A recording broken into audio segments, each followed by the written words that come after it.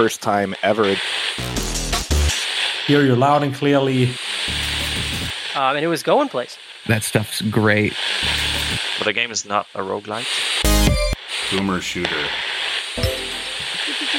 Bang. Hello, this is John St. John, and you're listening to KEEP In the Keep, bringing you all the hits from the finest in the world of gaming and entertainment. Now sit back and relax as the drowned god Cathala lulls your mind with the tastiest talk in town. Welcome to another chapter of In the Keep podcast. I'm your very own prophet of the drowned god, the Motherlode. The Keep is a collective of gaming enthusiasts compelled by the drowned god Cathala to frag and jib one another into oblivion for all eternity.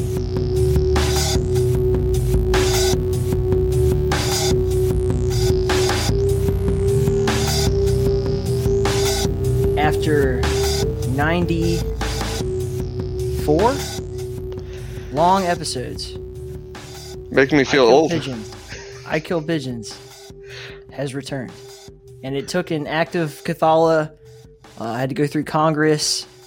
I had to basically I had to put on this whole thing. Like, I had to put on a pageant for you to give me the time of day. And yeah, I looked out my window and there was like a parade out there with Cathala leading the parade. I'm like, all right, I think I need to start talking to Motherlode again. I was really disappointed that I was throwing rocks at your window last night, and I had a mariachi band out there, and we were serenading, but you just never woke up. And I didn't know what to do, so I just figured I'll wait until the morning and give you a text. I'm not normally a deep sleeper, but if there's one thing that'll put me under, it's mariachi bands. But you didn't know that, so I'm gonna get all this out of the way, like right up front. Yeah, I am so happy. Like, forget about this stupid recording bullshit. I am personally really happy to be talking to you right now. Like, I've missed you so much.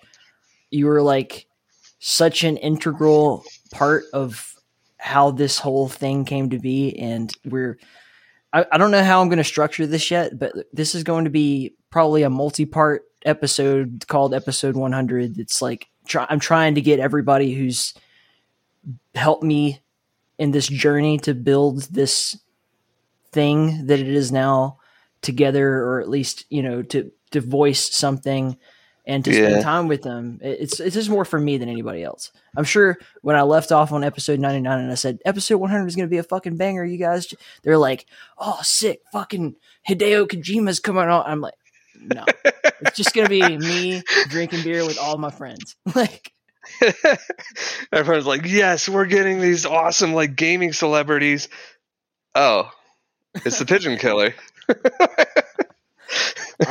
You're a far bigger gamer celebrity to me than any famous person could ever be. Aw, thanks, buddy. I miss you too a lot, actually. There's to reflect a bit, you and Spaced were like the positive driving force that made me say that I should pursue this. Like, this is not stupid. This is not a waste of my time.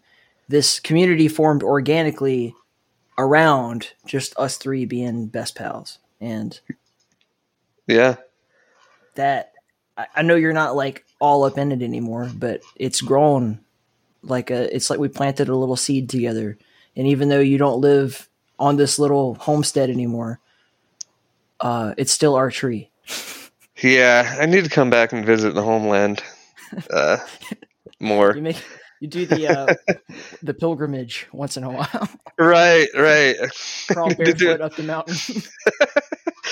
With my rocket launcher strapped to my back. Or I'll just rocket jump up the mountain. Yeah.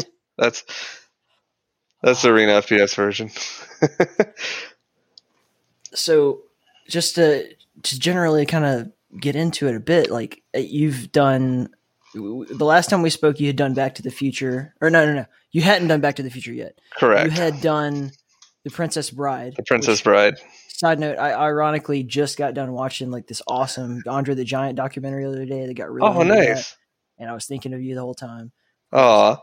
I can't think of The Princess Bride or Andre the Giant at all without, oh, that's my buddy. He did that thing. It was awesome. But since then, you sent me the Back to the Future one, which was awesome. I fucking loved it. And I think you should probably do the explaining of what the hell I'm talking about for anybody. Okay, so yeah, you watched one of our shows, the recording that I sent you. Yeah. Nice. Something happened, and I'll get into this after in a bit, but remind me too in case I forget. Something happened in our last show, our last live show. I made a goof that was extremely memorable, and there's a video of it. I happened to just absentmindedly be like, yeah, I may as well record my POV for this. And so there's video from my point of view, from audience point of view. It's pretty amazing. Something that I'm glad it happened, but it's not something I ever want to repeat.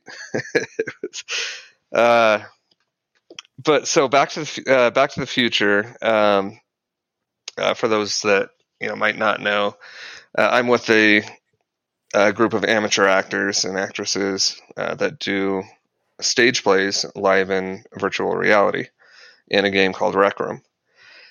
And a few years ago we got started because someone wrote a script for The Princess Bride, basically parodying The Princess Bride, and got all of us on board to do it.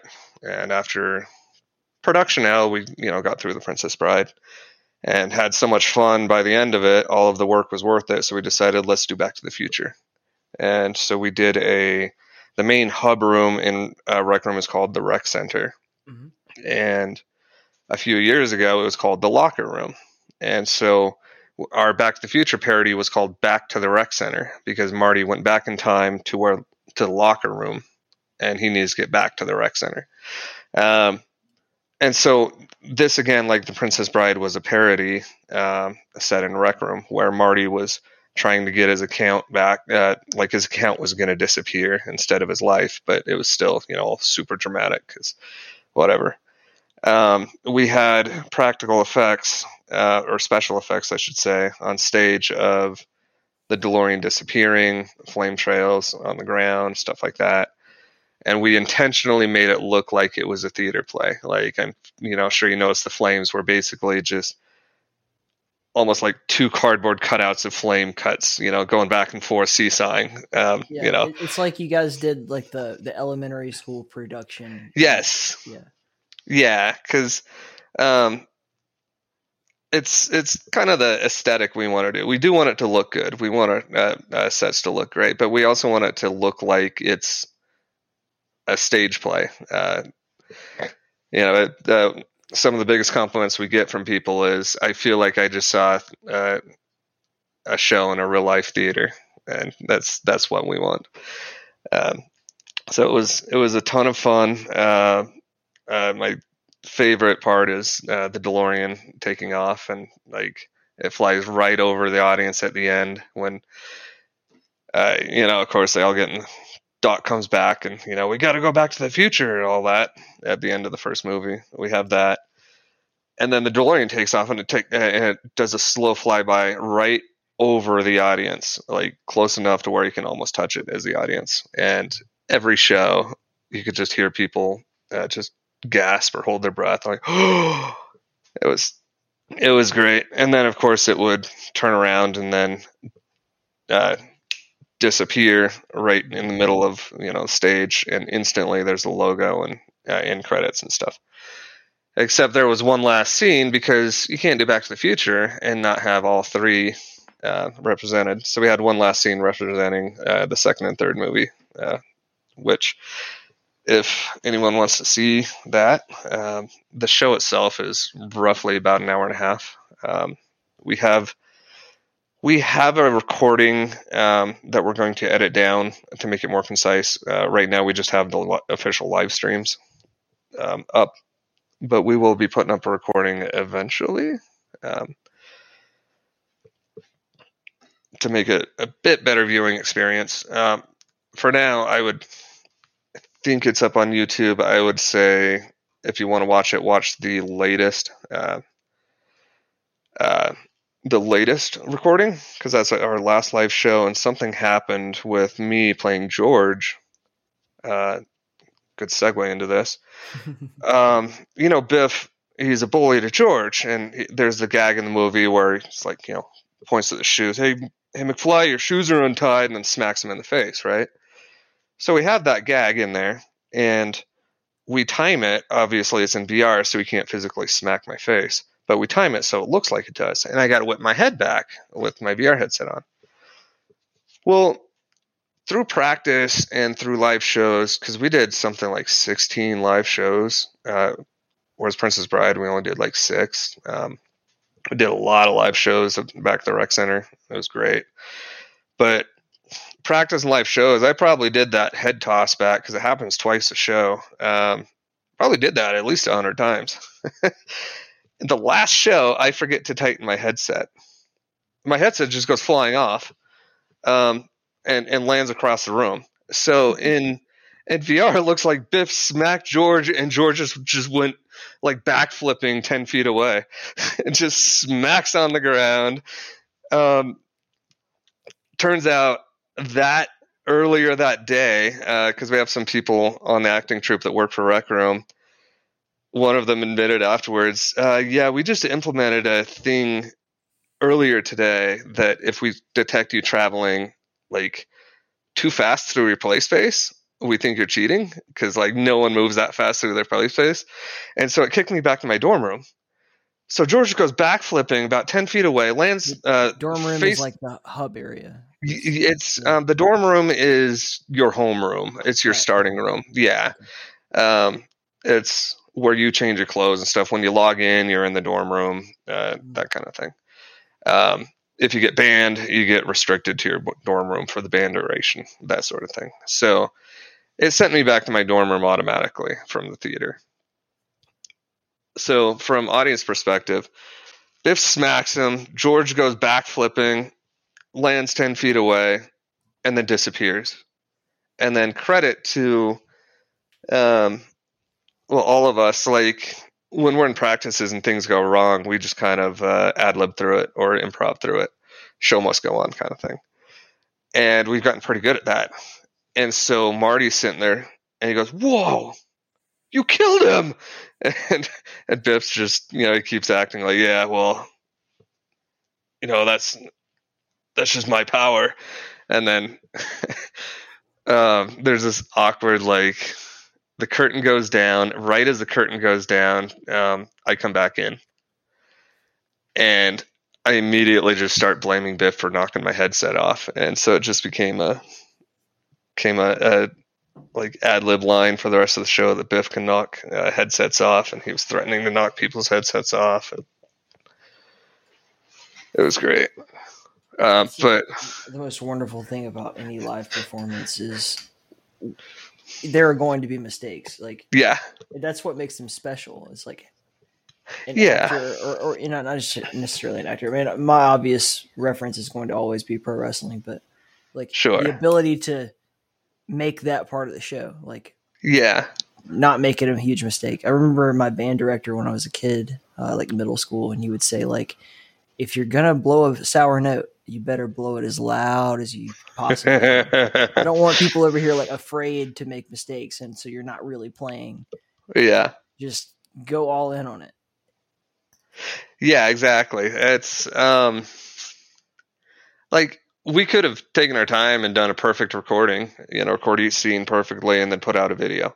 But where's the fun in that? You do live shows, like you said, you never know what's going to happen. Mm-hmm. Each one's just a little unique, and it's been really fun because our shows back at the rec center exposed us to a bunch of other people that also do live VR theater. And so we joined a Discord where there's a bunch of other acting troupes doing stuff. And it's been really fun to see what other people are doing. And a lot of the stuff out there is the audience. They'll have a small audience of, 4 to 8 people, and they are part of the show. It's like interactive. You're going through the show with the the actors and they're including the audience as part of the show. It's a lot of fun. I think we're going to stick more with stage, like traditional theater for now, but it's really exciting to see VR theater kind of take off. I mean, I remember when you guys kind of first at least told me that you were doing this kind of stuff, and this is pre the vid, and I was trying to tell you, like, there's going to be a market for this kind of thing. I'm sure it's not like blowing the fucking, Billboard charts up or cracking the box office quite yet. I don't have paparazzi out my door, just a Cathala parade. Yeah. But. And a mariachi band still. What we didn't see coming. You guys can go home. Sorry, I was talking to the mariachi band. They're still playing. Vámonos, nos vemos. Okay, thank you. What we didn't see coming was that there was going to be this epic time when everyone suddenly just had to get used to remote communication. Right. And that happened.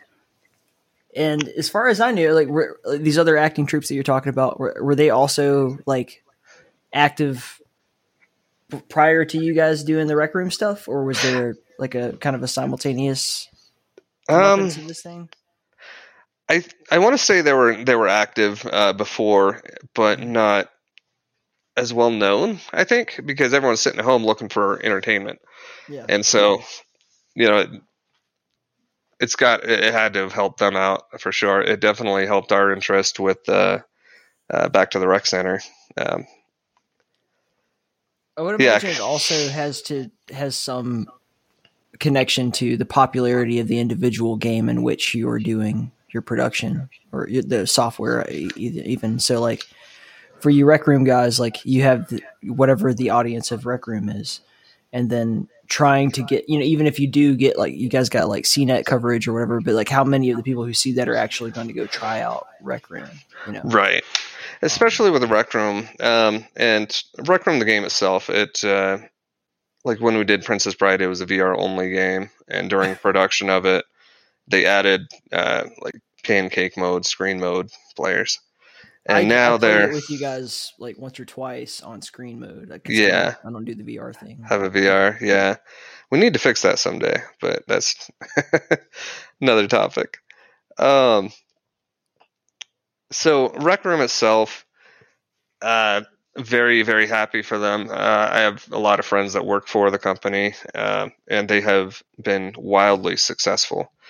But with that success, they're on Xbox, they're on PlayStation VR, they're on PlayStation, they're on iOS, and the demographic for the players has skewed very young as a result. And so part of what we had to, kind of a stigma we had to fight against a little bit when we're trying to convince people to come watch our show is Rec Room's not just a kids game. Yes, there's a lot of kids in there. We're doing very adult things in there. Come check it out. And we had some people flat out say, like, that was not what I was expecting. That was way better than what I was expecting, and so it's kind of fighting against that stigma. But Rec Room gives us and continues to give us such excellent tools to do what we want to do that I don't see us moving on. At least not for now. Our next show will not be a parody. It will be a straight stage adaptation of the movie Clue, and that will be done in Rec Room. Yeah. And we're not going to share details yet, but you should totally come see a show when we're ready to do it.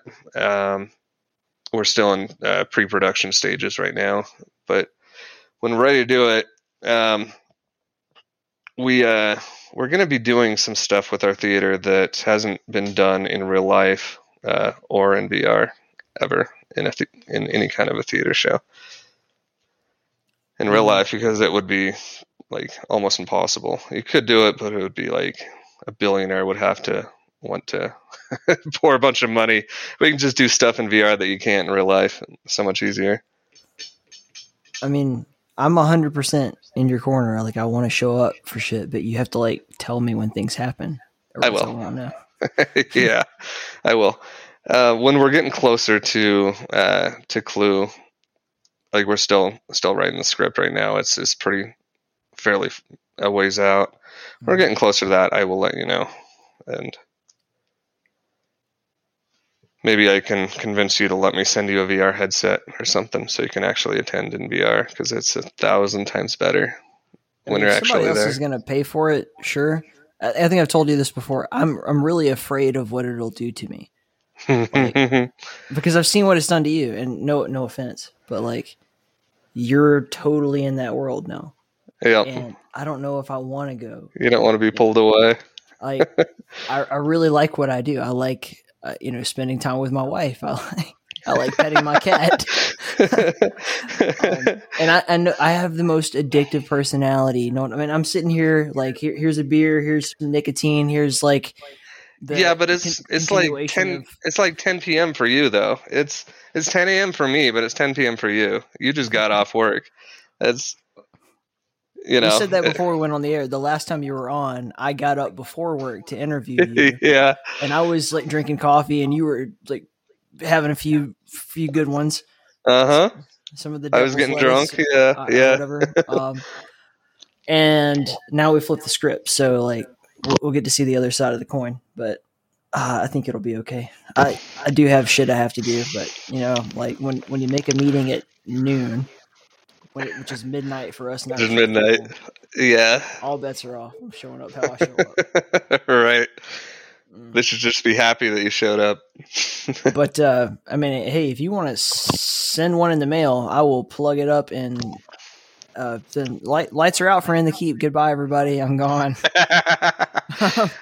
I don't think that would happen. I think like you're too invested in the Keep to abandon it. I really don't think that would happen.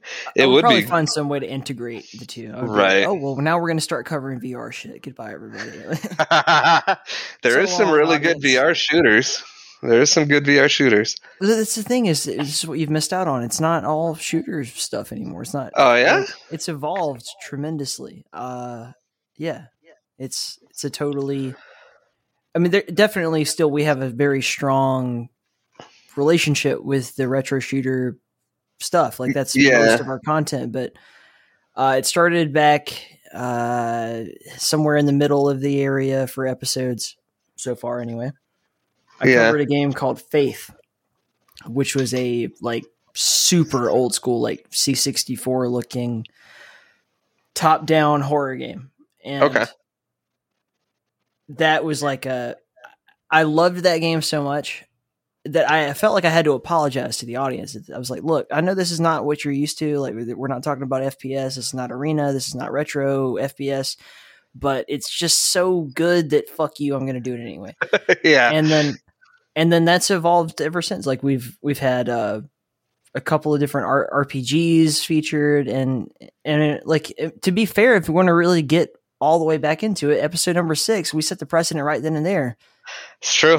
Not everything's a first person shooter. I'm like, that's true. Let's just talk about you and what you do. Yeah. Yeah, that's true. Granted, you guys do have the paintball thing, which is pretty fucking fun, but yeah, paintball, and there's laser tag as well.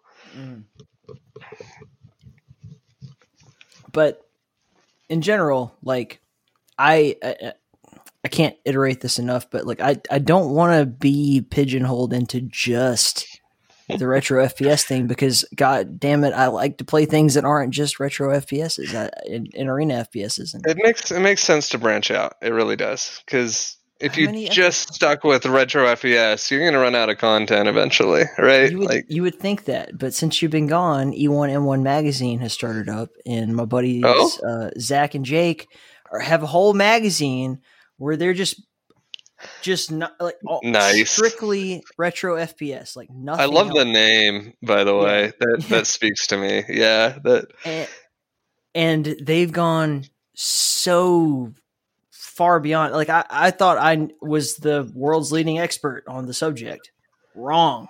Big time wrong, man. Put you in your place, huh? They're doing great. They're doing fantastically, and probably Excellent. because they're willing to stick to their niche. And I'm just like, man, Sure. gotta You want to follow branch my out? heart, you know? Yeah. Gotta talk about Yeah. I hear you. So it's a very stream of consciousness thing. This is what I'm trying to say. But anyway, back to Clue. Yeah. So I know you don't want to give away too much too early, but part of what's so interesting about what you guys are doing, and I kind of have to find some way to branch this back into how I originally started this tangent anyway, Right. is that you're breaking ground. People are inevitably going to spiral further and further and further into what some people may see as a dystopian future, but what I see is like just nature happening in its rawest form, I guess. We're going to become more and more, not necessarily dependent, but we're going to become more in tune with technology. And if anybody doubts that, you're listening to me on your fucking cell phone or your computer right now. And me and Pigeons are talking through a computer, through some software, or video chat. Like you're crazy if you don't think this is happening to you. Like everybody's part of it. It's just a matter of how deep do you go. Yeah. And your children will be 10 times more into it, man. I spent several hours hanging out with some really good friends the other day. They have very young kids, and their kids are awesome. Love them. Shout out to Craig and Taylor. and why not Claire and Calvin. Love you too, kiddos. And they, the kids are so fucking in tune with this shit. They can't go to fucking bed without their goddamn tablet. It's like, screw the teddy bear or the baby blanket. They need their iPad to go to sleep. And that's just the beginning of it, because it's when my kids have kids, it's going to be like they're going to have their little fucking VR chip installed in their brain, docile, so their parents can drink beer or whatever. We see that in VR sometimes, to be honest, and I'm not advocating for it, but parents will plop their kids in a VR headset and set them loose in Rec Room or VR Chat and and use the VR as a babysitter. You have to. The early stages of that is already happening. I am strongly advocating for good, attentive parenting. Right up front, like that. Agreed. If you are doing that with your kids, you should at least, at the very minimum, check in every once in a while with the communities or whatever that your kids are getting involved with, and make sure they're not radicalizing them or some shit. Right. Right. Well, Rec Room, at least, not enough kids use this, but it has a junior account system where it's actually because of U.S. law that they're required to do this, but anyone under 13 needs to be on a junior account, and they can't communicate with anyone. Mm-hmm. They can play the game. They can be in a room with other people, but they can't hear or talk, and they can't be in rooms with, say, a board with pens or something, so they can write out. It's because this even in Discord, Discord's the same way. I've never been in any way rejective of kids or teenagers or whatever joining the group. Sure. But I'm not going to overtly censor people. I'm just not going to do it. If you come in starting spouting what could very easily be perceived as hate speech or some shit like that, you got to go. Right. On principle of rule number 1, don't be an asshole. Right. That's easy. But Smokey is a good. This is the second time I brought him up in episode 100. So Smokey, world record winner for that. Go he's Smokey. 15, 16, but he's a core member of the goddamn community. I can't. Oh yeah. We can't have him to keep at this point. You haven't been around for Smokey, but we can't not have Smokey. So it's just let's talk to Smokey's mom and make sure everything's cool. And if it's kosher, it's kosher. That's how we have to deal with it. We've had I've had people in my VR friend group that this year 2 of them were hey, I just graduated high school. I'm you've been hanging out with us for 3 years, and I didn't I knew you weren't an adult, but I never gave it any thought because, like you said, like people like Smokey are just so mature.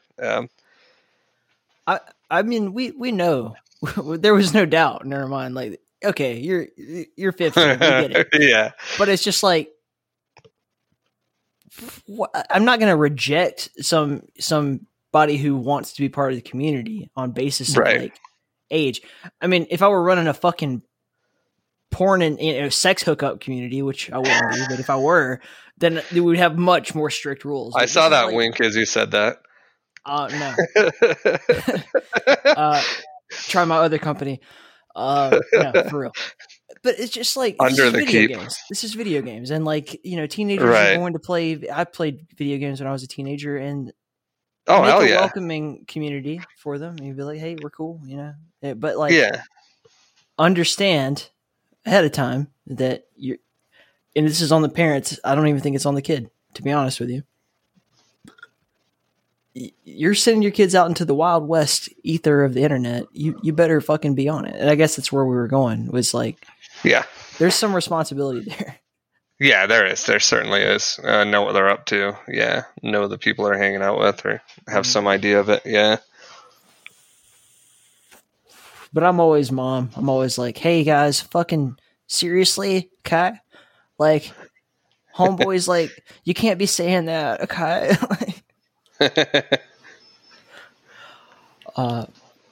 Regardless, whatever. What tangent were we on this time? I forgot. I forgot too.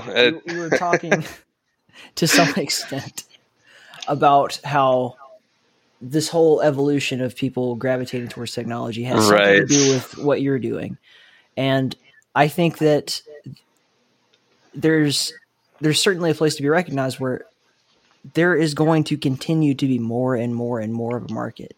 We've already seen people who have seen what it's like to work from home for the first time ever in their entire lives, be presented, now that the vaccine's coming out and all this kind of shit, with the option, like, okay, let's go back to work. And motherfuckers are just quitting their jobs. Fuck that. I'm not doing that. Shit. I didn't have to commute for a whole year and a half. Kiss my ass. I will gladly go on doing whatever the fuck I want for the rest of my life. Right. I mean, not everybody has quite that. Has that luxury, to be able to do that. If you can, I don't see why you wouldn't, man. And I'm not saying stay locked in your house all day, but the days of like the days of just like honest to goodness, like slave labor of get up in the morning, go to your job, work the hours that they set for you, pretend like you need to be there at a meeting that you really don't need to fucking be there for. Like, that's chipping away slowly. It is, Not enough around here. The roads have I want to say about a month ago here in Denver, 6 weeks maybe, almost like it was a gradual thing, but didn't realize it. So it's like one day I woke up and all of the normal spots are clogged again on the roads. Here's multiple accidents every day, and like all the traffic's back. And I'm thinking, I know at least half of you motherfuckers can work from home. So what the fuck? Like, I get cabin fever and want to get out of your house and stuff. So go to a park after work. If I could do my job from home, there is no way in hell that I would choose to commute to work. Well, it's just a matter of time. If I want to get out of a truck from a VR headset, man. Right, exactly. I just pop on my VR headset and sit at a chair and just drive the truck through. What's an acceptable ping for a truck driving? Right. But yeah, I mean, even if I want to get out of my place and, I've spent all day at the house and need to get out, okay, great. I'll go hiking in the mountains or something. Go out to a park. I think that, and I've observed this a bit, I think, but people who live in like New York and LA and shit, they're just, if they had the means, fuck this. No reason for me to be here anymore. Yeah. And unfortunately, from my perspective, I'm a big I hate cities, fucking hate them. But the vast majority of people are going to move out of like these larger area, like metropolitan areas, because they don't have a reason to live there if they don't have to go to their job, right? Like, Right. why would you not be, in excess of nature? And if you can work from your computer and like fulfill your employment needs, make your salary, and then just like own a bigger piece of land and a better house in a more, and I say more rural, because Denver, in comparison to New York or LA, I would say is Oh, yeah, considerably Denver rural. is, complete, like, Though considerably, it is or still like a large Houston. city by my standards. It is. There is lots of people who've moved from California to Tucson just like in this short period of time. In fact, there's like the fucking Yeah. U-Haul trailer store has like this special on anybody going to Southern California gets a huge discount because there's so many trucks coming from Southern California to Tucson. Get them out of here. Yeah, we've had that influx of Texans and Californians here in Denver as well. And initially there was the, like, what are you doing? Get out, stop moving here. But then you realize, like, I need to get off my pedestal. And, like, it's a great place to live. Soon No as wonder you guys why legalized they- weed and mushrooms, y'all are fucked. People are moving. Yeah. Yeah, it's funny because Colorado and Washington legalized recreational marijuana, and then all of a sudden the rest of the country sees how much tax revenue is bringing in, because a lot of people are okay with spending more for weed if they know it's, good quality. I would say just to avoid the ever looming possibility of being arrested for it. Right. There's a lot of hassle. Yeah, it's just comfortable. You go into the weed store and you buy your weed or your edibles or whatever, and then go have fun. You don't ever have to worry about it. Yeah. I know a guy that, because you can grow plants legally now, and there's some restrictions on it, like you can only have 2 adult ones, they have to be behind a locked door, blah, blah, blah, whatever. Police aren't raiding houses to check to see if you have 6 pot plants instead of 5. But I know a guy that grew a bunch of plants last year, just for the fun of it. And it was like, turned out to be like the little red hen. Excuse me. Turned out to be like the little red hen story, where it came time to harvest and, separate the seeds from the buds and all that. And he said it was a lot of work. No one wanted to help out. But as soon as the weed was dry and ready, all of these people all of a sudden were his best friend. And so he's like, you know what? Fuck that. I'm not growing weed for them this year. I'm not doing it. No one wanted to help me out. I'm gonna try to tell this story in a very legalish sounding way, or at least a non-incriminating sounding way. Sure. So first and foremost, I, like you, because of my job, have not partaken in the marijuana in a very long time and do not intend to until I leave that job. Let's put it that way. Right. Yeah, I'm in the same boat. However, there's no however on that. I atone to everything I just said. My best friends, 2 of them in the whole wide world, like I've known them since high school. We all graduated together around the same time. I go off and do my thing. They stayed in town. And initially I'm like, damn, bad move, guys. Don't stay there. Because this is fucking bumfuck Alabama. And Right. I go off, start doing what Roll I'm Tide. doing. Roll damn Tide. Shortly thereafter, they both end up in Washington and end up in the pot business. Now, one of these guys he was the definition of like Mr. Straight Edge. He had never given any indication that he would ever use drugs. Like he wouldn't even take a sip of a beer at a fucking party. Like this guy was. He was a choir hardcore. boy. I mean, he wasn't even a choir boy. He was just like real. Like, that's just how he felt. Like I'm not doing that. Okay. Shit. Okay, sure. And then, he gets to Washington and starts smoking the bud and all that kind of, it just becomes easy. It's whatever. And then other buddy follows him out there. Both of these guys will remain unnamed for now. For now. Second homeboy had been,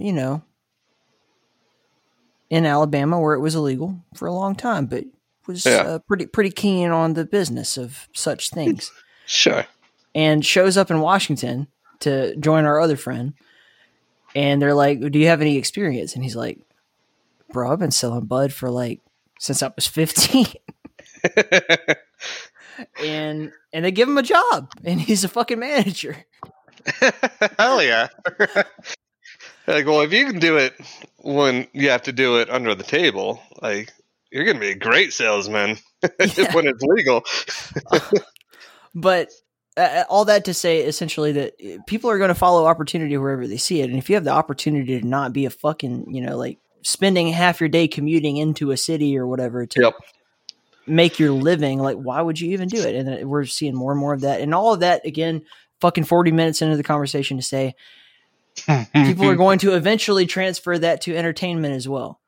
And that's already become a thing because of COVID too. Yeah. It's people were going to the movie theaters, and now it's just direct to Netflix, direct to Disney Plus, and people are just I like staying at my house and watching it on my home fucking theater that I bought for $500. Kiss my ass.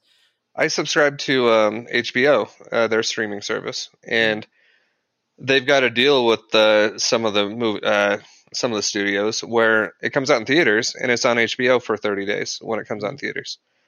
And screw going to the theater. I'll sit at home. The beer is cheap.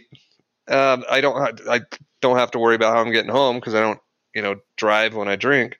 So I can sit there. I can have some beer. I can make myself some food. I don't have to get super expensive movie popcorn, although it's really good. But it's just a much better viewing experience. If I need to go to the bathroom, I can pause the movie. It's just so much better from home.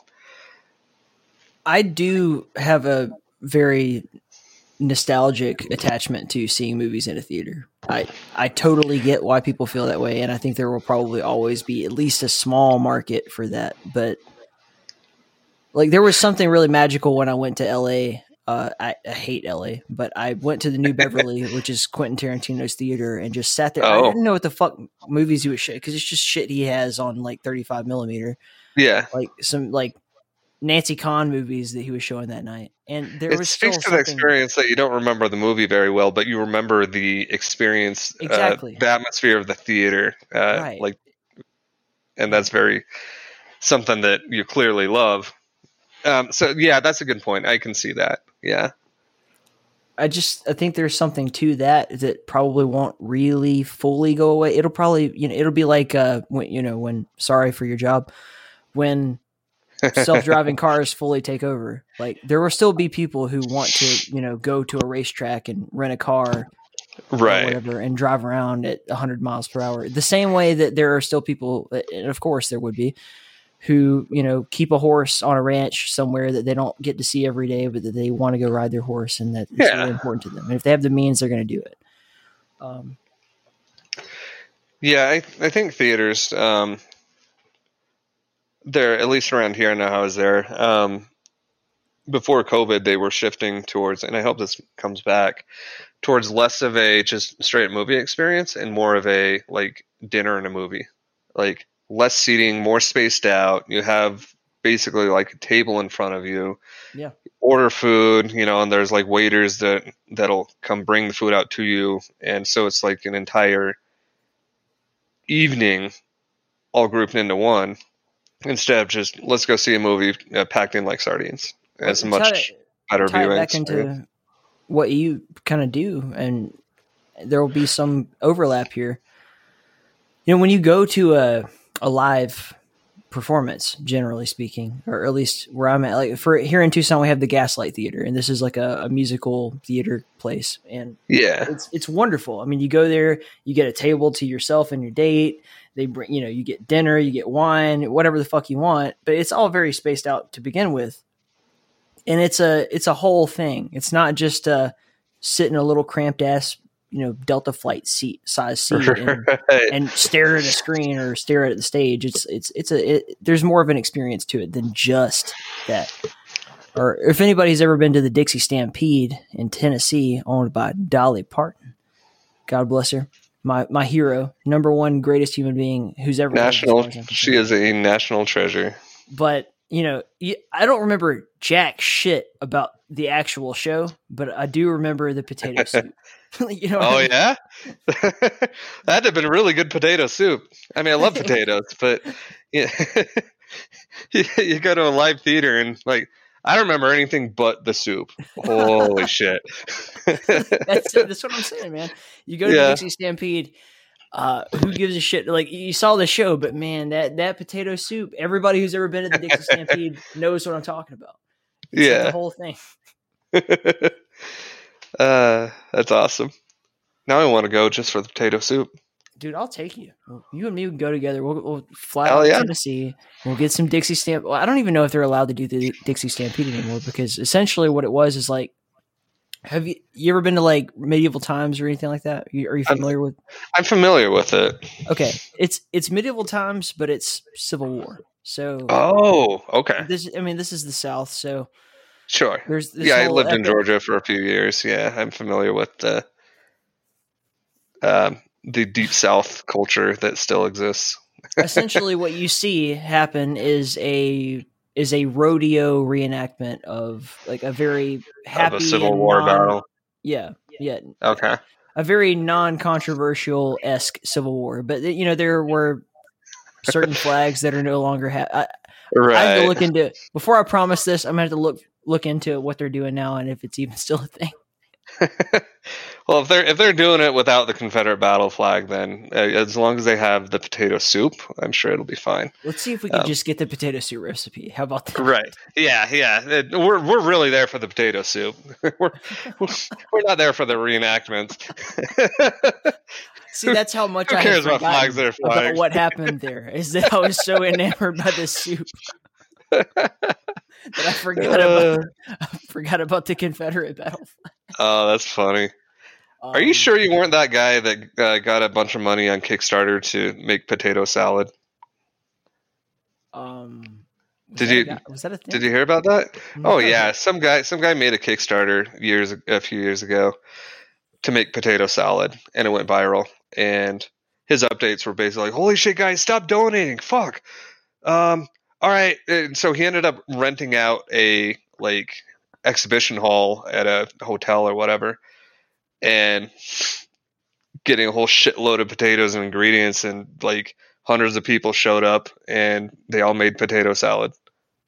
That sounds fucking awesome. Yeah, and the way you love this potato soup, I'm thinking, I wonder if Motherlode was that guy. No, but that sounds awesome, and I would love to do something like that. Because if I were to bring Mama Brandon's potato salad recipe to the world stage, it would end potato salad around the world. Like, nobody would ever be able to. You would put so many potato salad companies out of business. It would be fucked. They would not know what to do with themselves. There would be like this dark war room with a bunch of food executives, barely lit. You can barely see their faces, steeped in shadow. What do we do about the Motherlode potato salad?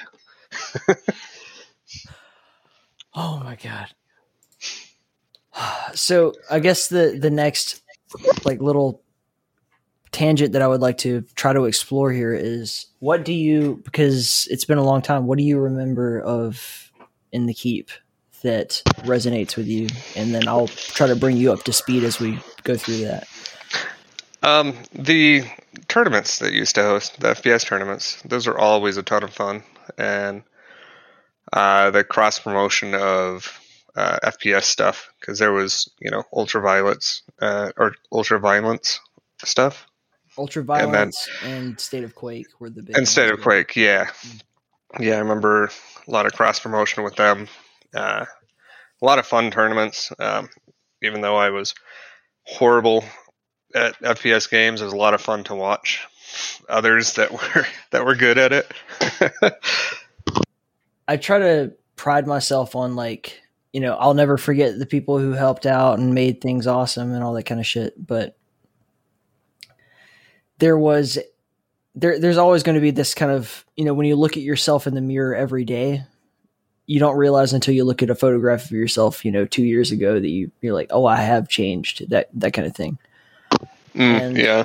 I guess what I really wanted to accomplish with this sort of, celebration of episode 100 or whatever was to try to like take a retrospective, not just for the audience. Like there's a lot of people who have definitely joined since the initial parts of this thing, but for myself, because it's real, I don't know, it's for some reason my brain told me it was important to do this. And I mean, you're you, I had to have you. I really would like to reach out to as many people as I can, but I don't know how many people are going to be like, I don't give a fuck. Oh, no, I give a fuck. I'm glad he reached out. It's fine. I was very happy when you did.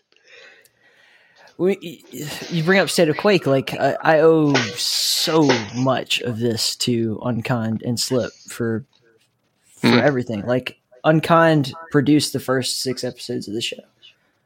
If he hadn't encouraged me, I don't know that I would have ended up doing it. If he hadn't given me that buffer period of like producing it, because it took until episode 6, for me to say like, I want to learn how to do this for myself, and I want to take over all production and all that kind of thing. And since then, without him helping out, like if you didn't have that right away, he might have been like, "Oh, it's too much work." You know what? I'm not doing this. And that goes so much deeper than just the podcast. Like, if he hadn't encouraged me to go forward with the podcast and been really cool about just like, yeah, here's all the audio, publish it on your own shit and go ahead and have fun. Yeah. And all the other generosity.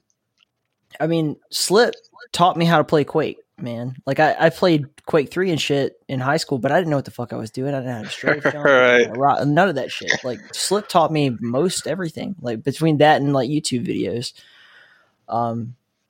I would not be where I am now if not for the shoulders of giants that I stand on, and that includes those guys, that includes you, that includes everybody who's even in between then and now. Like so many amazing people have helped out within the Keep out of the generosity of their hearts. It's not like I was like throwing a bunch of money around until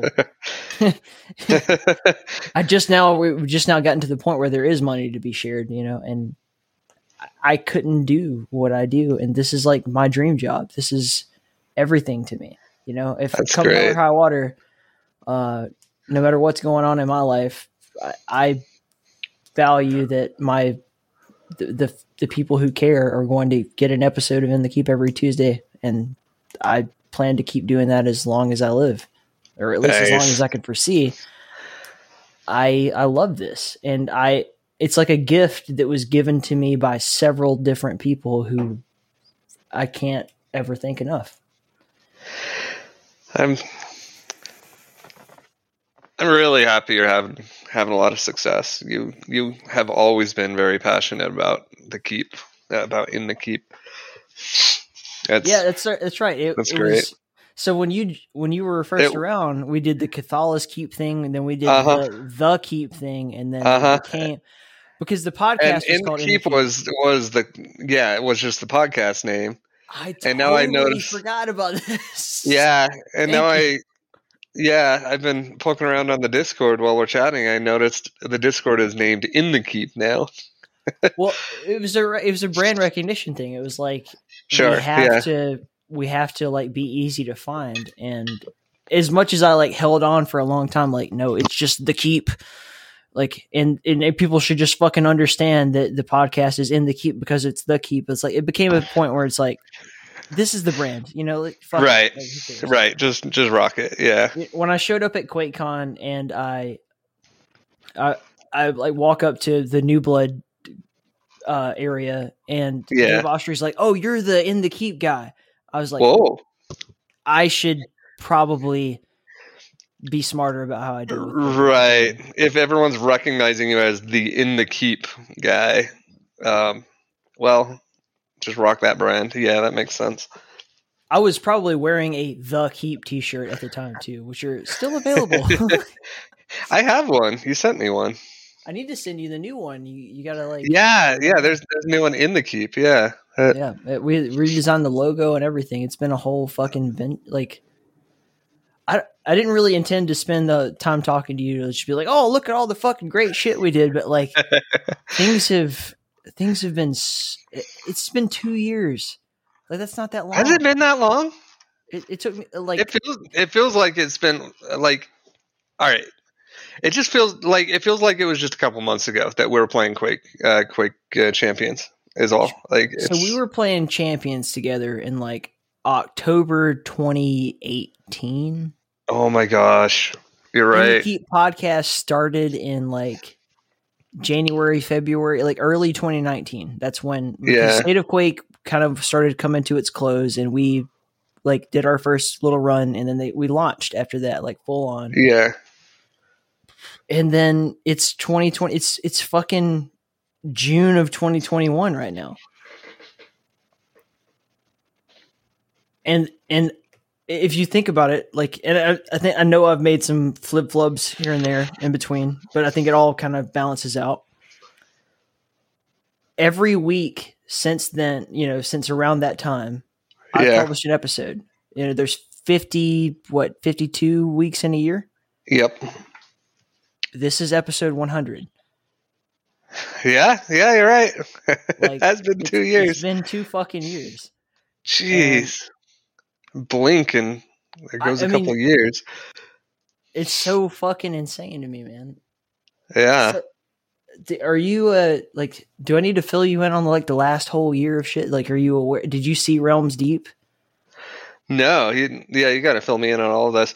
The past, like most of 2020, I was completely engrossed in creating and doing and acting and like directing Back to the Rec Center. So that like took up my entire focus. So like we'll continue on that path too, but like just give me like a little chunk of time in here to like just man, you got all the time. You get all take all of the time. We've already talked about the VR play. We can move on. Let's talk about what's going on the past year with In the Keep. I want to hear all this. This is going to be hard because you're reminding me of shit that I'd already forgotten about. And I'm sure I've forgotten about a lot of shit. Do you remember Bran Flakes? I do. Okay. So how's she doing? Very well now. She's a young adult. She's kicking ass, taking names in the real world as far as I know. Try to keep in touch as much as I can, but obviously like everybody's got their own shit going on. Sure. But it would be totally improper for her to not be addressed in the history of what happened here. Okay. So I went to QuakeCon in 2019. This is a very summarized history, and the other episode 100, which is like with the kind of modern day crew, will cover a lot of this too. But fuck it,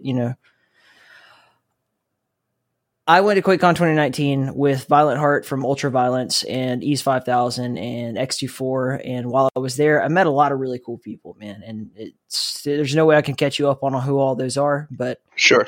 Arena FPS people I went with, I walked away with the Doom community. I walked away with an interview with Andrew Hulshult, who you're such an enigma here. Andrew Hulshult did like the soundtrack to Dusk and did Doom Eternal and their extension packs, I should say. And he's a really fantastic musician. Now Doom Eternal hadn't come out at that time, but he had already made such a name for himself in the music scene in retro FPS that it was just like, this is a huge fucking takeaway for me. And he was so generous, and it was just that established a really nice relationship. From there, at that point, we'd been interviewing people who were like, part of smaller retro FPSs. Nothing wrong with any of that stuff. I'm not diminishing anything that we've ever done. I'm just saying that like there's an amount of interest from an outside crowd that is only generated by people who are known to a lot of people. And so when he does that, suddenly when I reach out to people, because you know me, I'm a fucking crazy motherfucker, and I'll just email anybody in the middle of the night because yeah. Suddenly people are like looking through the catalog and they're like, "Oh, Andrew did the show. I'll do the show." And then we get, okay. So then we started getting people like saying like, yeah, I'll do that. Yeah, that sounds great. Yeah, because Andrew did it, because I know Andrew. Yeah. And simultaneously, amongst many other things that she did, Bran Flakes, I think, goes to PAX South in Texas. And she talks to Fred Schreiber, who is the vice president of 3D Realms, for some reason, because she's amazing. And she's like, hey, have you heard of this podcast In the Keep? And he's just like, oh, no, what's that? And she's like, well, it's this show that primarily talks about, retro games and FPS and that kind of shit. And, I really think it would be cool, I guess, for you to go on that show. And he's like, fucking set it up. Nice. So we get Fred on, and Fred is, so there's kind of there's the triple crown, as I like to call it, of retro FPS right now.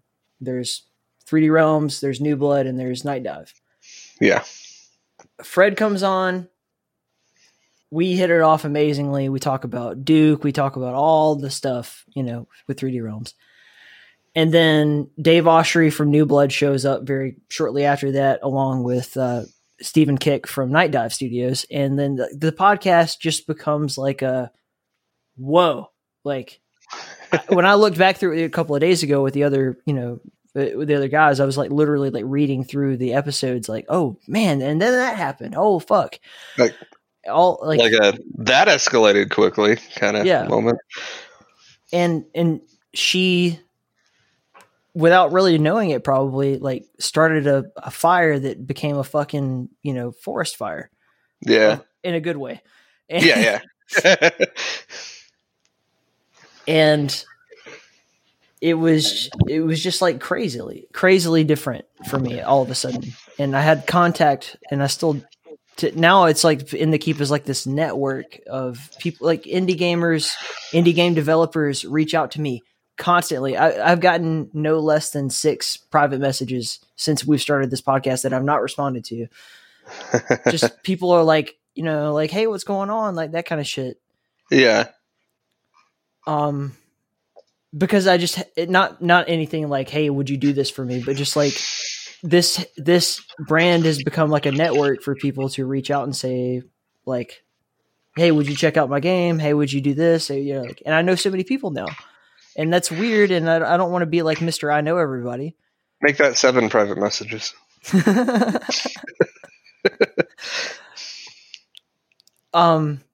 So that culminates in, I get a message one night from Fred long after we've done our episode, and apparently he really liked the show and liked the vibe of it. And he says, would you like to be part of this thing we're doing called Realms Deep, which is 3D Realms.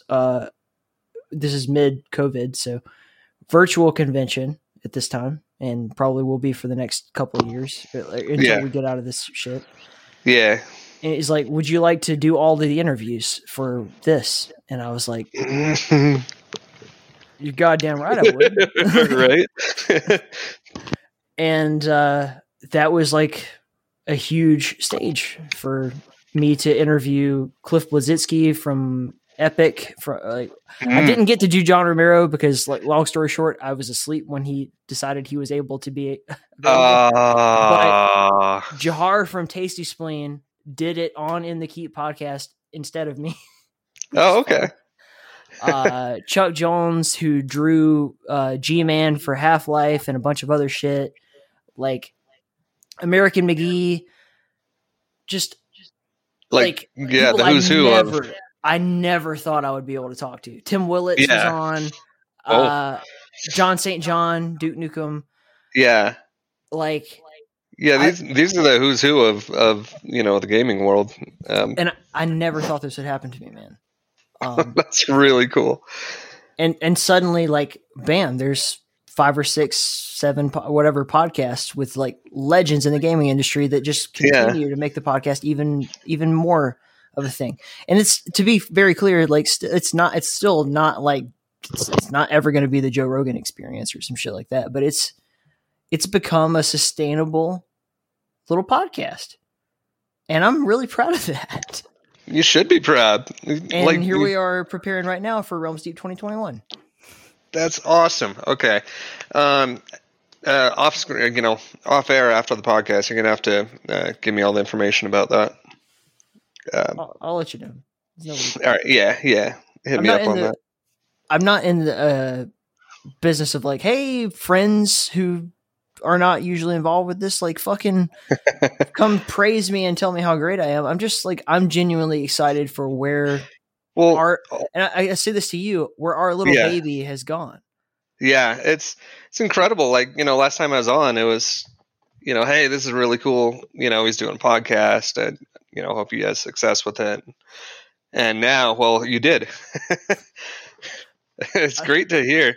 But yeah, like for the Realms Deep stuff and what you're doing, like what you talk about in the Keep, it is stuff that I legitimately am interested in. I grew up playing the same games as you, playing the same games these guys created. Lately, my absence from, in the Keep hasn't been like, oh, I don't care about that. It's just been other things pulling my attention. You have no obligation to explain yourself. Well, point being, I'm not just, when I say give me information about Realms Deep in 2021, I'm not doing that just to be nice. I legitimately am interested in that. So I'm excited. That's really cool. Your interest in what I'm doing doesn't need to be like, I don't care. Like, we're friends. Right. Until I message you and you're like, and the reply is like, sorry, he's dead. You're my friend. Like, and even then I'm going to mourn you. No, he can't come onto the show. He's dead to me. I mean, like, I'm just fucking stoked, man. Like, this is so what you're doing, what we're doing, like what I'm doing. It doesn't matter. We don't have to like have this relationship built around like, hey, what did we accomplish? Like, you're my pal. And that's all right. That really matters to me. But yeah, I do really appreciate it. Like, it's been a wild fucking ride. Sure sounds like it. I feel bad for not being around to support you more, but you don't have to. You really just have to show up every once in a while and be like, hey man, I love you.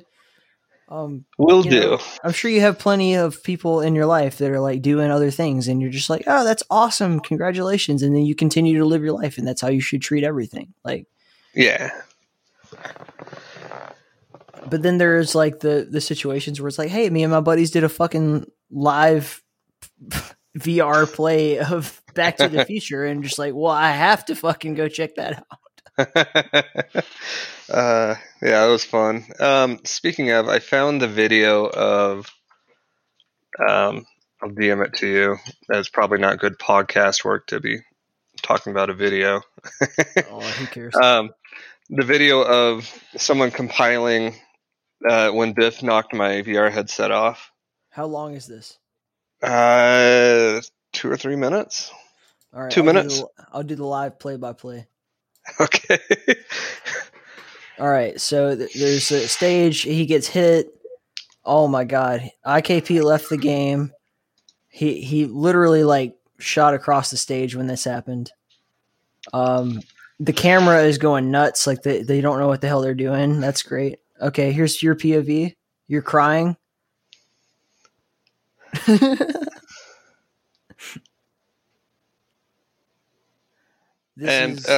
What you're not hearing without audio is when my headset flies off, you hear a raw, unfiltered, like pure swear word. Like I could shit. I have the audio. Yeah, shit.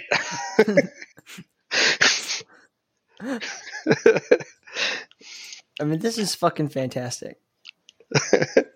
By the way, whoever was playing Biff did like an excellent job. And meanwhile, your George is just like the most non-acting acting in the perfect way to be George, you know, where it's just like, oh god. Yeah, it was really tough to play someone as pathetic as George. You know, it's really brought me out of my element, but just Yeah, the thing is like that's what really is interesting about George's character in Back to the Future is that you get the alternate timeline of like who he is and who he could have been, or depending on how you interpret space-time continuums, who he is and who he could have been. Right. You know. Right. Yeah. Because George wouldn't, at the end with confidence after he punched out Biff. How do you interpret? A completely different person. That could be an interesting topic. Like which one is like? How do you interpret which is the George that is canon and which is the George that is like lost in the space-time continuum? If you, right. God, my brain is hurting just thinking about it. Well, according to like different time travel, universes or movies or whatever, deal with it differently. Like Avengers, for example, when they time travel, it creates alternate universes. However, in Back to the Future 2, Doc Brown explains that Marty screwed up the timeline. Now, I guess it could be because it splits off and creates a completely different 1985, where Biff is super rich and powerful because he stole the almanac. So my interpretation on that is like in Back to the Future, there is just one timeline, and time traveling back and forth kind of fucks with that one timeline. Now I'm sure it could be a great amount of debate about whether or not they would have like collapsed the universe by doing that, but time travel gets fucky. So I'm not going to go too much into that. I think it's just straight up, like it wasn't so much about what happened to change George into like confident George, and kind of, let's be honest, he's kind of an asshole when he's confident too. Like he's kind of a dick to Biff. It's a weird thing in that in the film we see it as retribution, though in reality that did not happen. Right.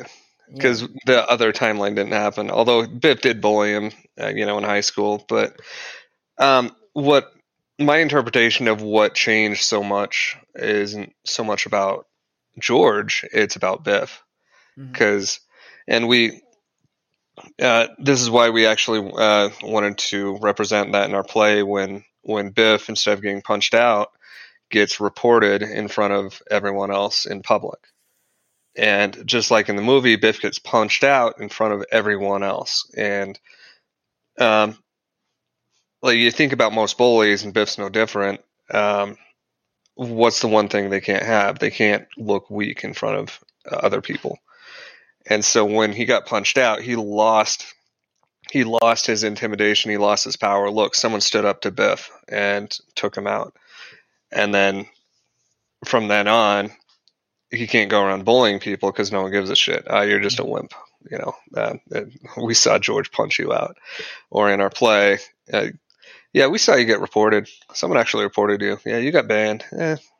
You keep being a bully, I'm going to ban you too because someone else did. And so it just takes away from Biff's bully power and changes Biff's personality, which allows George to flourish and be confident. I don't know. It's a fucking, how old is that movie? Like, Jesus Christ. Came out in 1985. 85, so 20, oh my God. 36 years almost. Yep. And still, like, that thought experiment is mind boggling. That's essentially what it is. It's just like, how do we think about timelines, and how do we interpret like what a change in it would be? Yeah. But at least in my estimation, the way that it's presented is, as you said, that when you go back and change the timeline, that is a permanent change to the timeline. Right. The one singular in the Back to the Future universe. Yeah. But I can't help but just think about the alternate history there. Like there's got to be this look into, there's two separate ways this actually happened. Yeah. And does Marty's interference with the past separate the two? I've got to think, at least to some extent, that there's still another universe where George is a weak ass bitch. And Yeah. he's just still incompetent. 36 years later, we're still like discussing the philosophy of Back to the Future.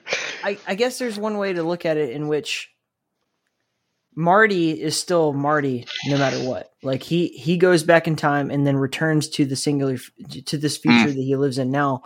So from the perspective of him, this is all one reality. Well, speaking of Marty, I got another little bit of a brain fuck for you. Okay.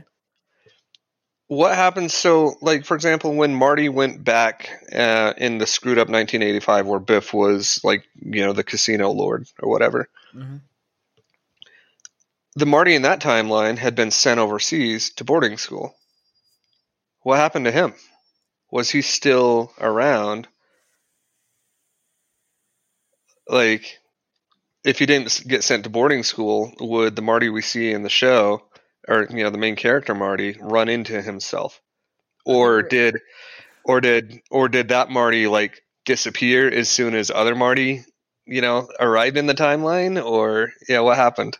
I think we're going to inevitably end up at a decision that Back to the Future is not the most well fleshed out universe in the whole world.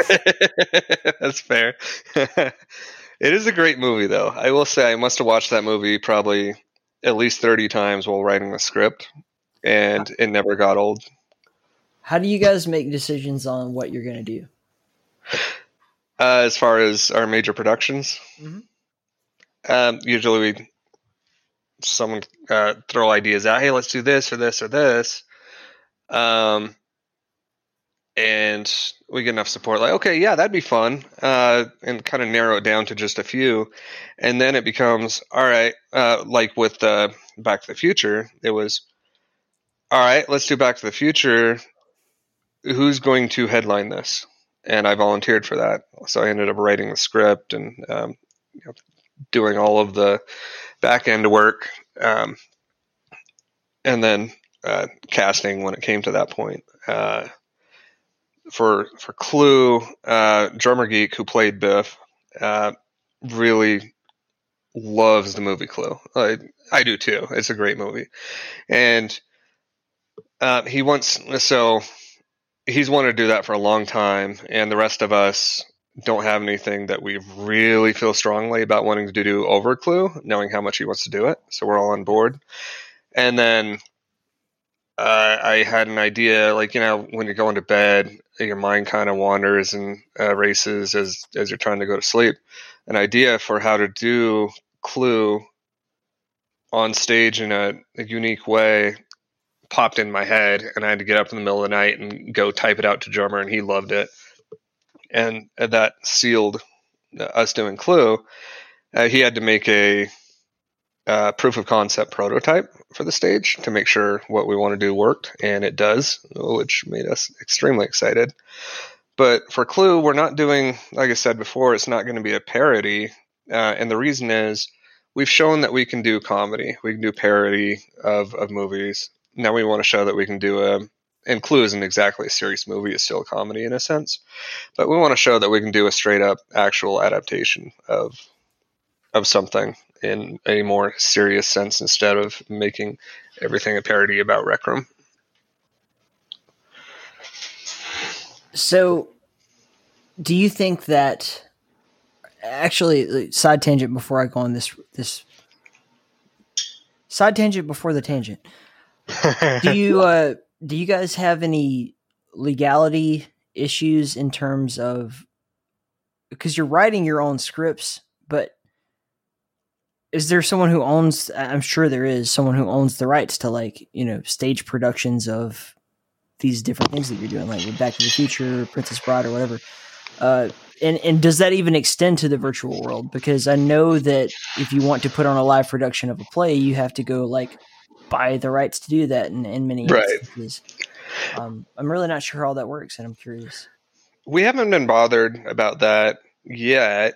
because we haven't been making any money off of it. We've been doing our productions for free so far. Yeah, we do plan to charge a ticket price for Clue.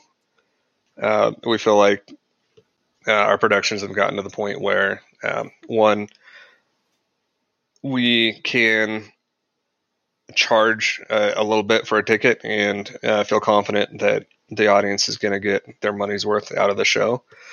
And two, it will help kind of weed out people, because with Back to the Rec Center and Princess Bride, every show there was always at least one kid there that, kind of like wasn't really invested and it was a little disruptive and had to be kicked. But if someone actually, paid some money for a ticket, they're going to want to be there. We want the people that want to be there, that want to see the show, that are going to behave and not be disruptive to the other audience members. Now, as far as like when we start charging for Clue, no idea. I guess we'll find out. We're certainly not doing this to make money, and we're not going to make a lot of money off of it. But I totally understand if, companies feel the need to protect their intellectual property. And I suppose we would either have to work out a deal if we could get permission.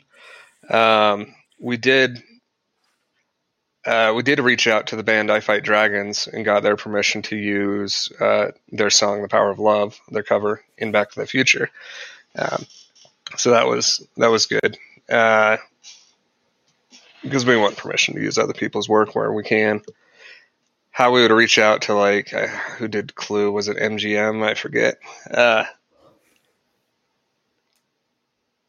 Not sure. That's something that we'll certainly tackle if we have to. And if needs be, then we might just have to start writing our own property instead of parodying other stuff. I would say for Princess Bride and Back to the Rec Center, I think those two specifically fall under creative license, we're parodying the movies, not copying it directly. Clue is going to be a little different, but it is again a stage adaptation, stage parody of it.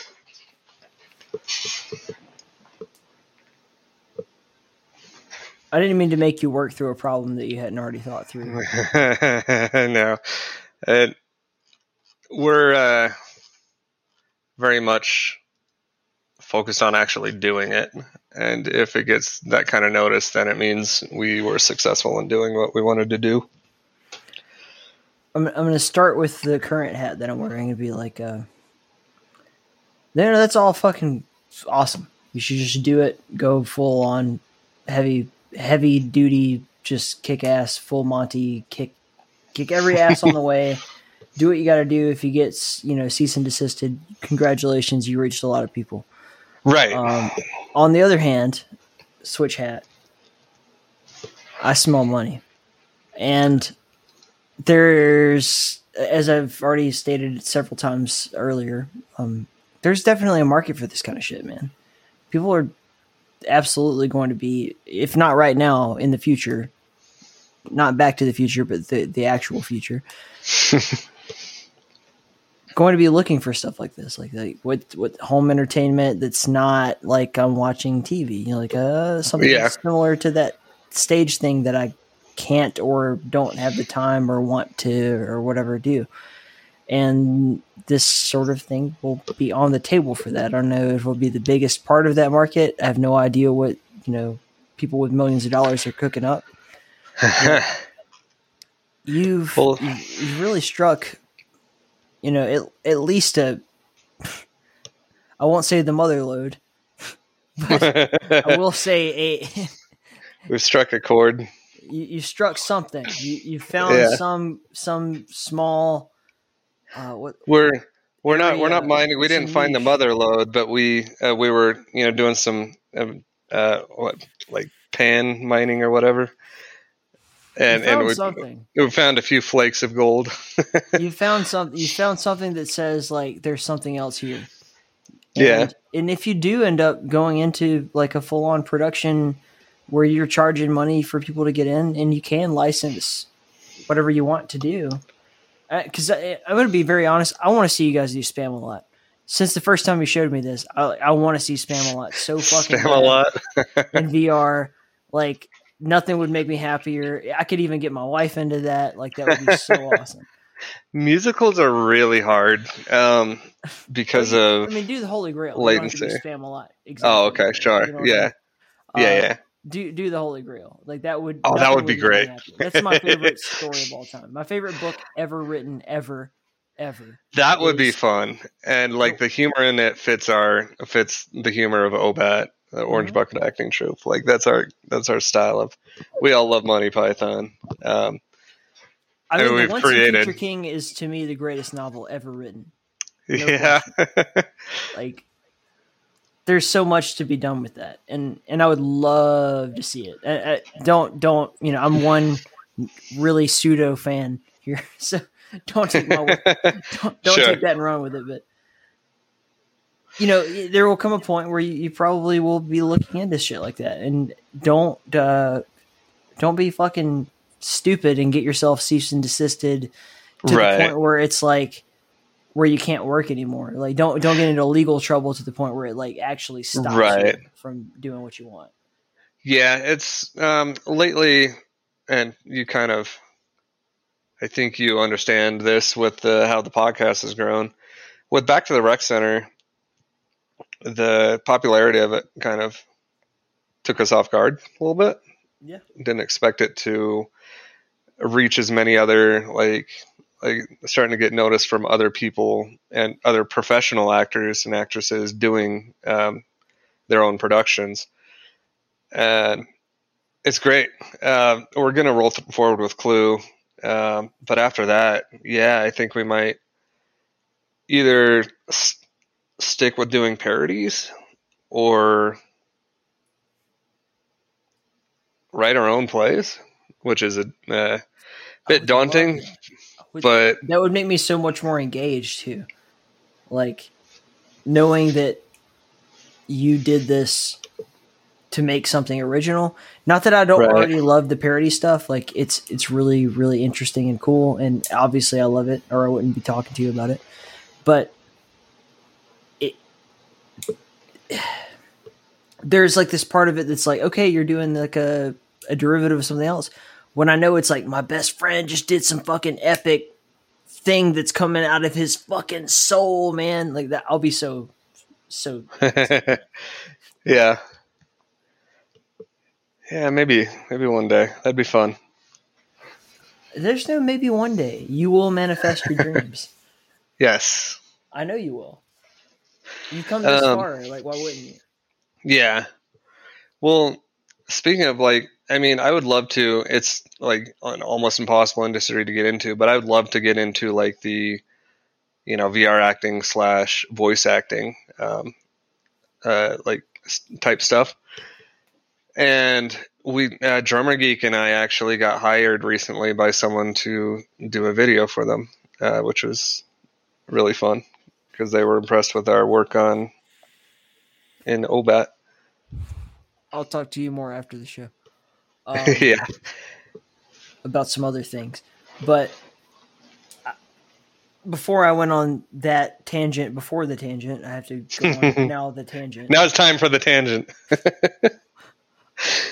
I'm really mad at Chris Ryan for stealing the podcast name Tangentially Speaking, because like that's the perfect name for a podcast. There's no better. As hard as it is for people to spell and look up, Jesus Christ, is that the best ever name for like a proper podcast?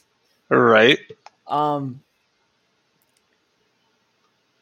So the next iteration that I wanted to explore with this whole VR stage acting thing is there an influx of actual, stage actors who were out of work because of the lack of theater over the past couple of years,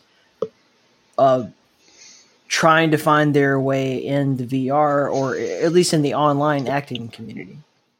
There is a few different groups doing their own thing, and it is comprised of people that are professional actors and actresses. It's still in its infancy. It's not something I gather that they do as a primary source of income, more like something on the side.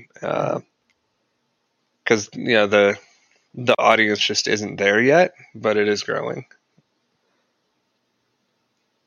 and it's been great to connect with them and go see their shows, which are amazing, and it really helps inspire what we want to do.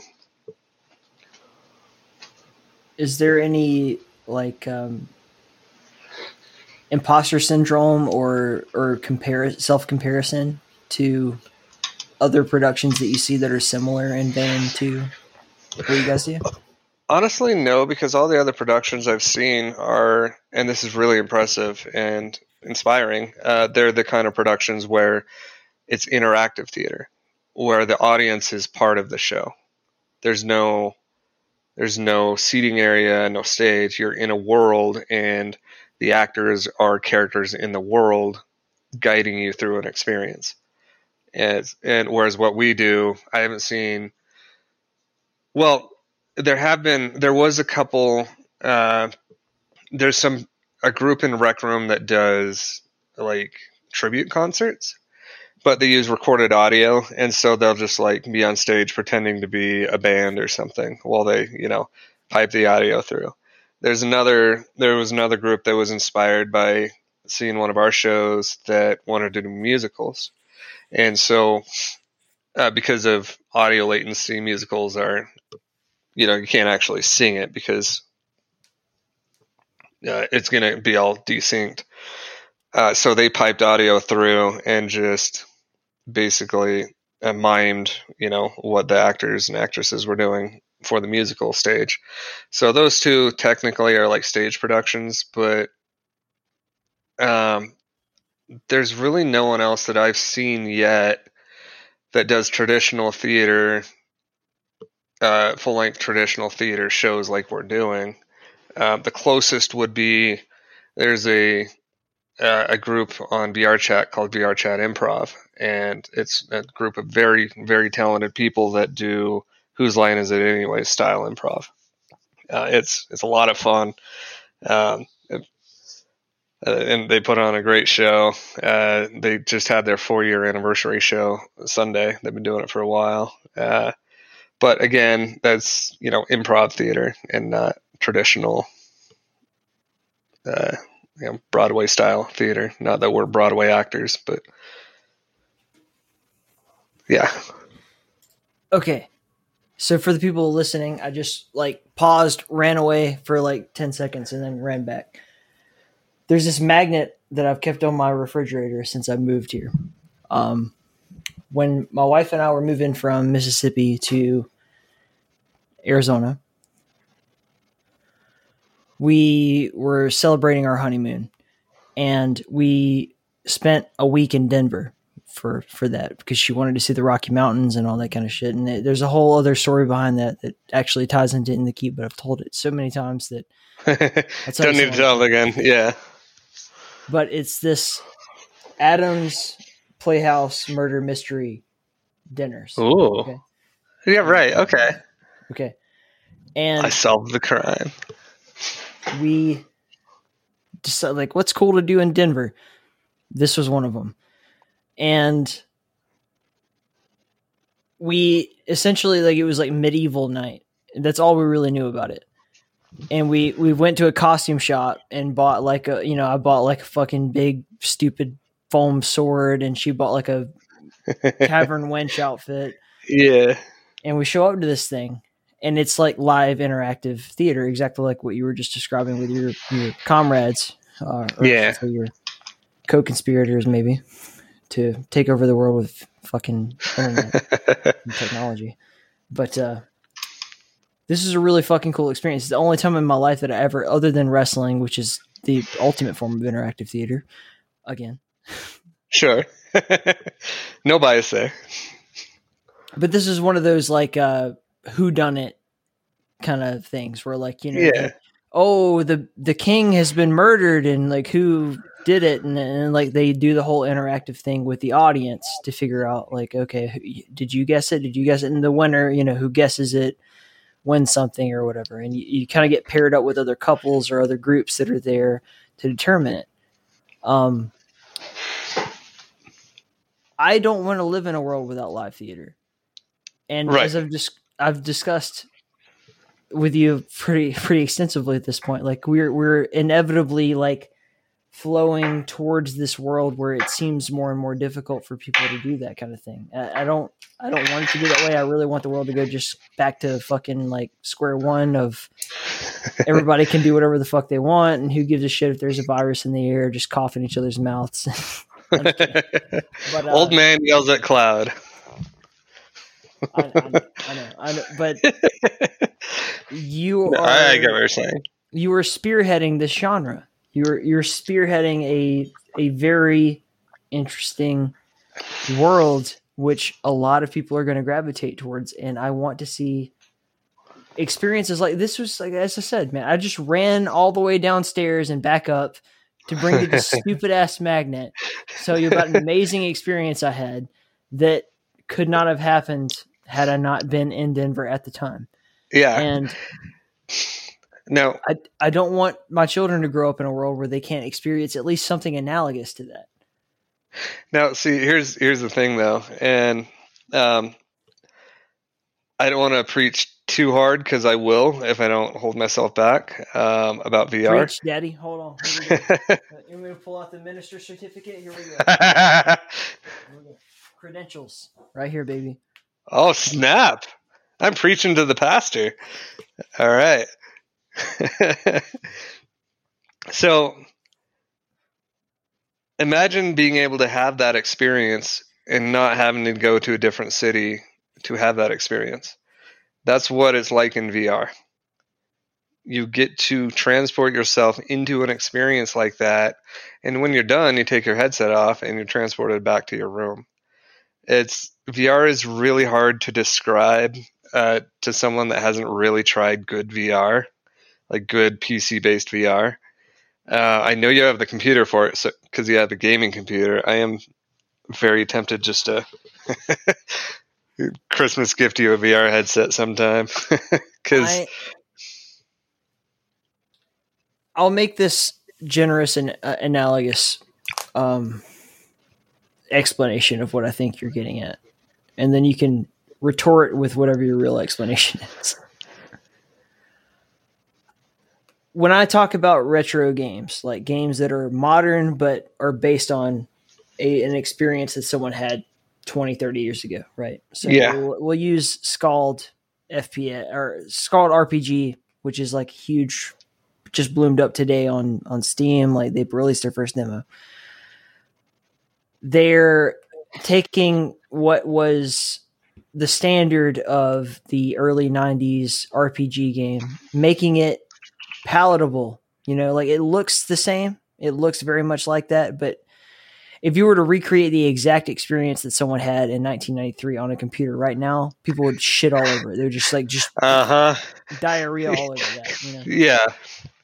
What you want to do is take take all the good nostalgic factors of that and make it totally easily digestible to the modern gamer. Yep. With VR, you are going to have to take everything good that I get out of reality, and you're not going to be able to exactly recreate it. You're not going to be able to do it exactly the way that I remember it from 10 seconds before I put the headset on. You better do such a good job that I forget. I'm afraid of that too, because that you forget about real life. I'm afraid that if you make me forget about real life, I'm going to be sucked in. Well, so VR is fun because it's almost like, you know, when you're a kid and you fantasize about like being a superhero or flying around space or whatever. You get to do that in VR. And it's so immersive that like when I play Elite Dangerous, sit there, got my HOTAS and stuff, and put the VR headset on. I'm in a spaceship. My brain thinks I'm in a spaceship. I feel like I'm flying around space. It's legitimately like when you jump between star systems, you come out and you're right in front of the star, and it just fills up your view very quickly, and it's a little intimidating first couple times. Or you can, you mentioned it earlier, go play paintball. A lot of fun, but you don't actually have to deal with getting welts from the paintball guns or from the paintballs. It's not so much recreating real life as it is doing stuff that you can't do in real life, but it feels almost real because it's so immersive. Yeah, but I guess the analogy I'm trying to make is like, I know you're able to do things that you can't. We already do that in video games. You're able to do things that you can't do in real life. Like that's the whole fucking point. It has to make me. I was really struggling with words here. Let me put it this way: the difference between experiencing something on a flat computer screen or through a VR headset. So you've watched Back to the Rec Center or Back to the Future play. You watched it on your computer screen. That's like watching a video recording of a Broadway play. You see everything going on, but if you were there in VR and actually attended the play, it would have felt like you were at that, instead of watching a Broadway play. And again, I'm not trying to say we're Broadway level production, but just for analogy's sake, it would be like being there in the theater versus watching a recording of it. I know I've been like touting everything that you've done so far. Like this whole time I've been saying like, this is the future. This is so great. This is awesome. There's still that innate part of me that says like, what if I like this so much, I'll never experience a real visceral live performance again because I don't give a fuck anymore because I'm so sucked into this VR thing. Oh, there's still something about actual live performance. There's nothing like it, man. Exactly. Yeah, it's not going away. Like you said before, you don't want to live in a world where your kids can't go and experience a like escape room or murder mystery in real life. Those aren't going away. VR just makes it easier to experience more of that when otherwise you couldn't. Like me doing VR plays doesn't make me think, I don't want to see a play in real life. It makes me want to see plays in real life more.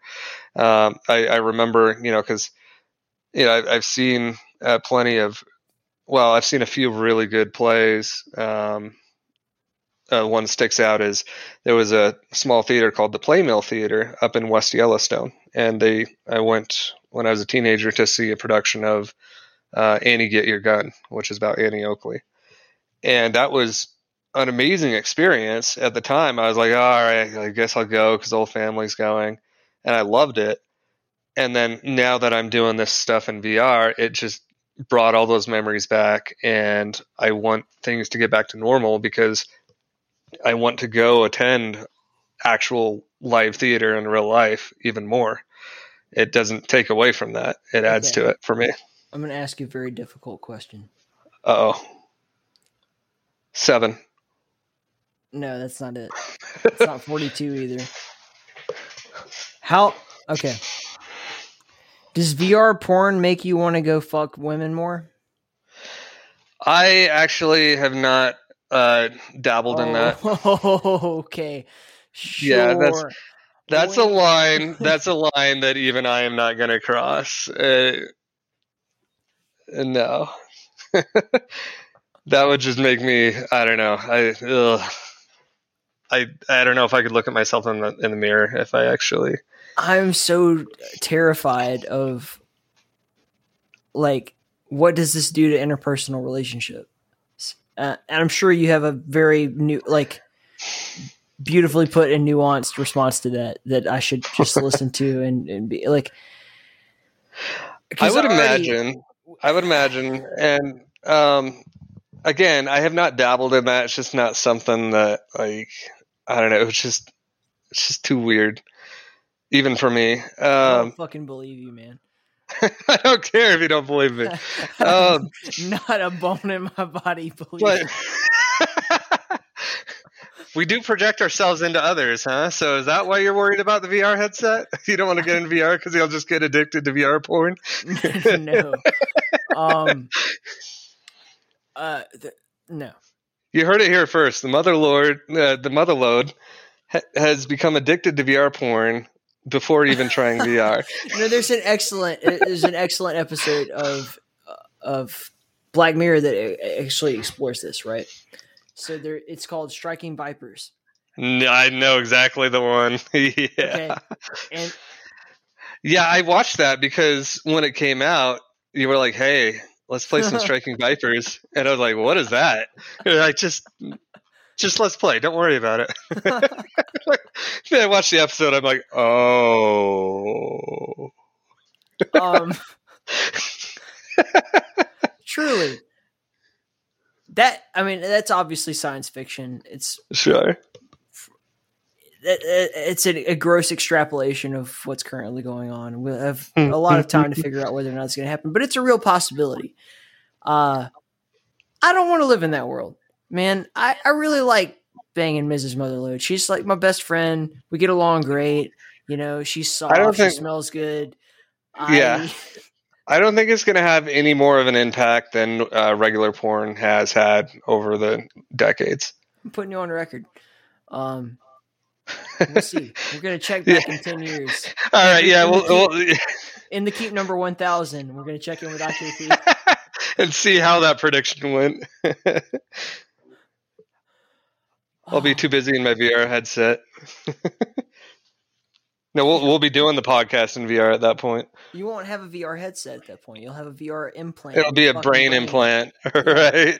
You'll be like, man, my truck driving job is long gone, bro. Weird. Elon Musk fucked the whole industry over.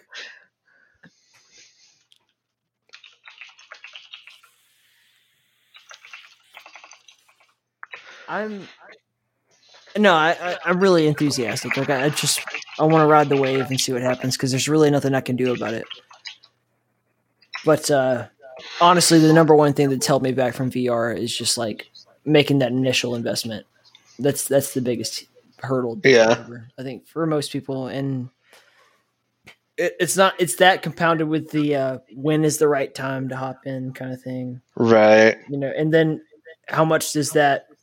Same thing with any other computer technology, like how much reinvestment are going to have to make. So like how, if I buy the latest thing right now, 2 years from now, you're going to be like, dude, the next big, you got to get this next one. Yeah. Yeah. Believe the porn.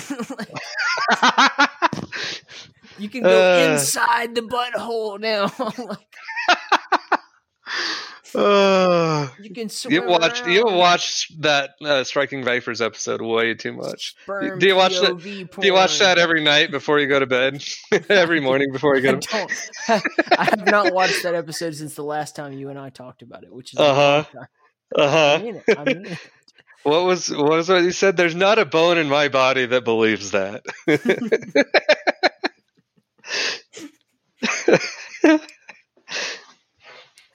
We'll it's the polar bear, isn't it? The line where the guy's like, "I even fucked a polar bear." That's the one that gets you, isn't it? Yeah, that's it. Really. I'm not here to shame. I'm not here to king shame. For having watched that episode so long ago, and I really mean that, it really resonated. It really stuck with me because that could happen.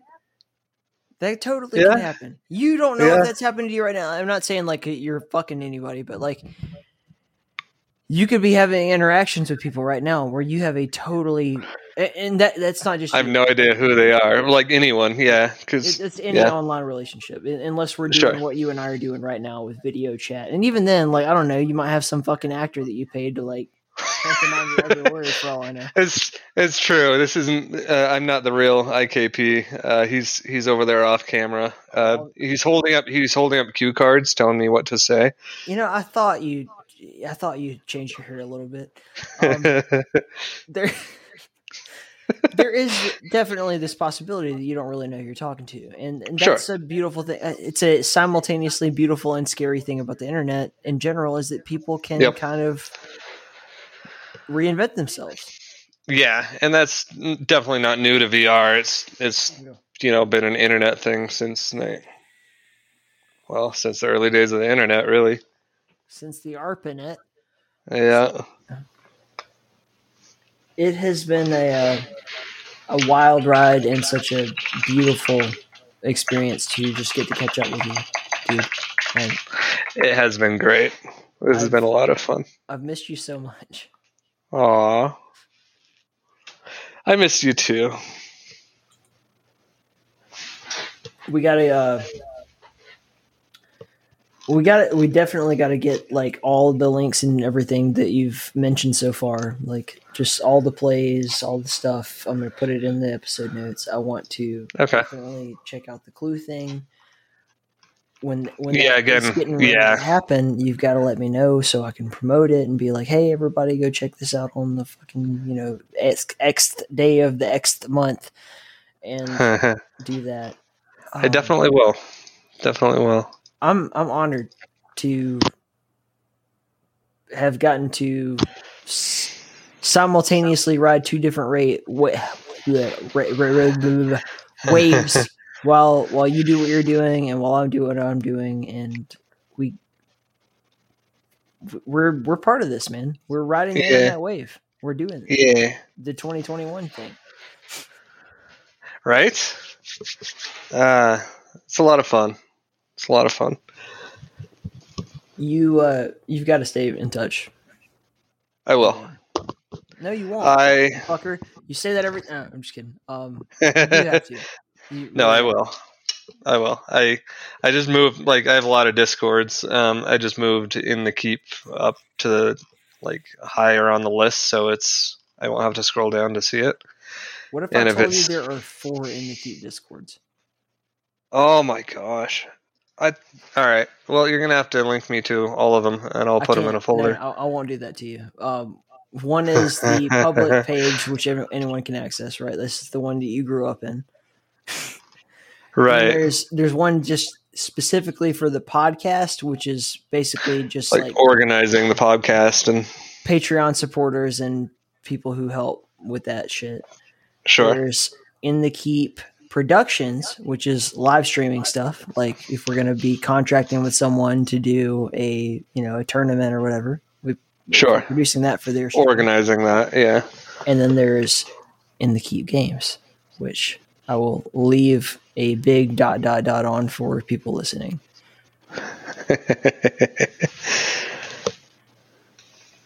But you're just gonna leave them hanging like that? Not gonna give them any more info about In the Keep Games?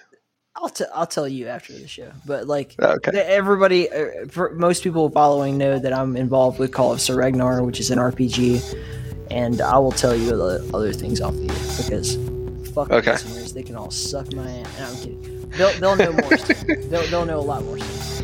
Okay.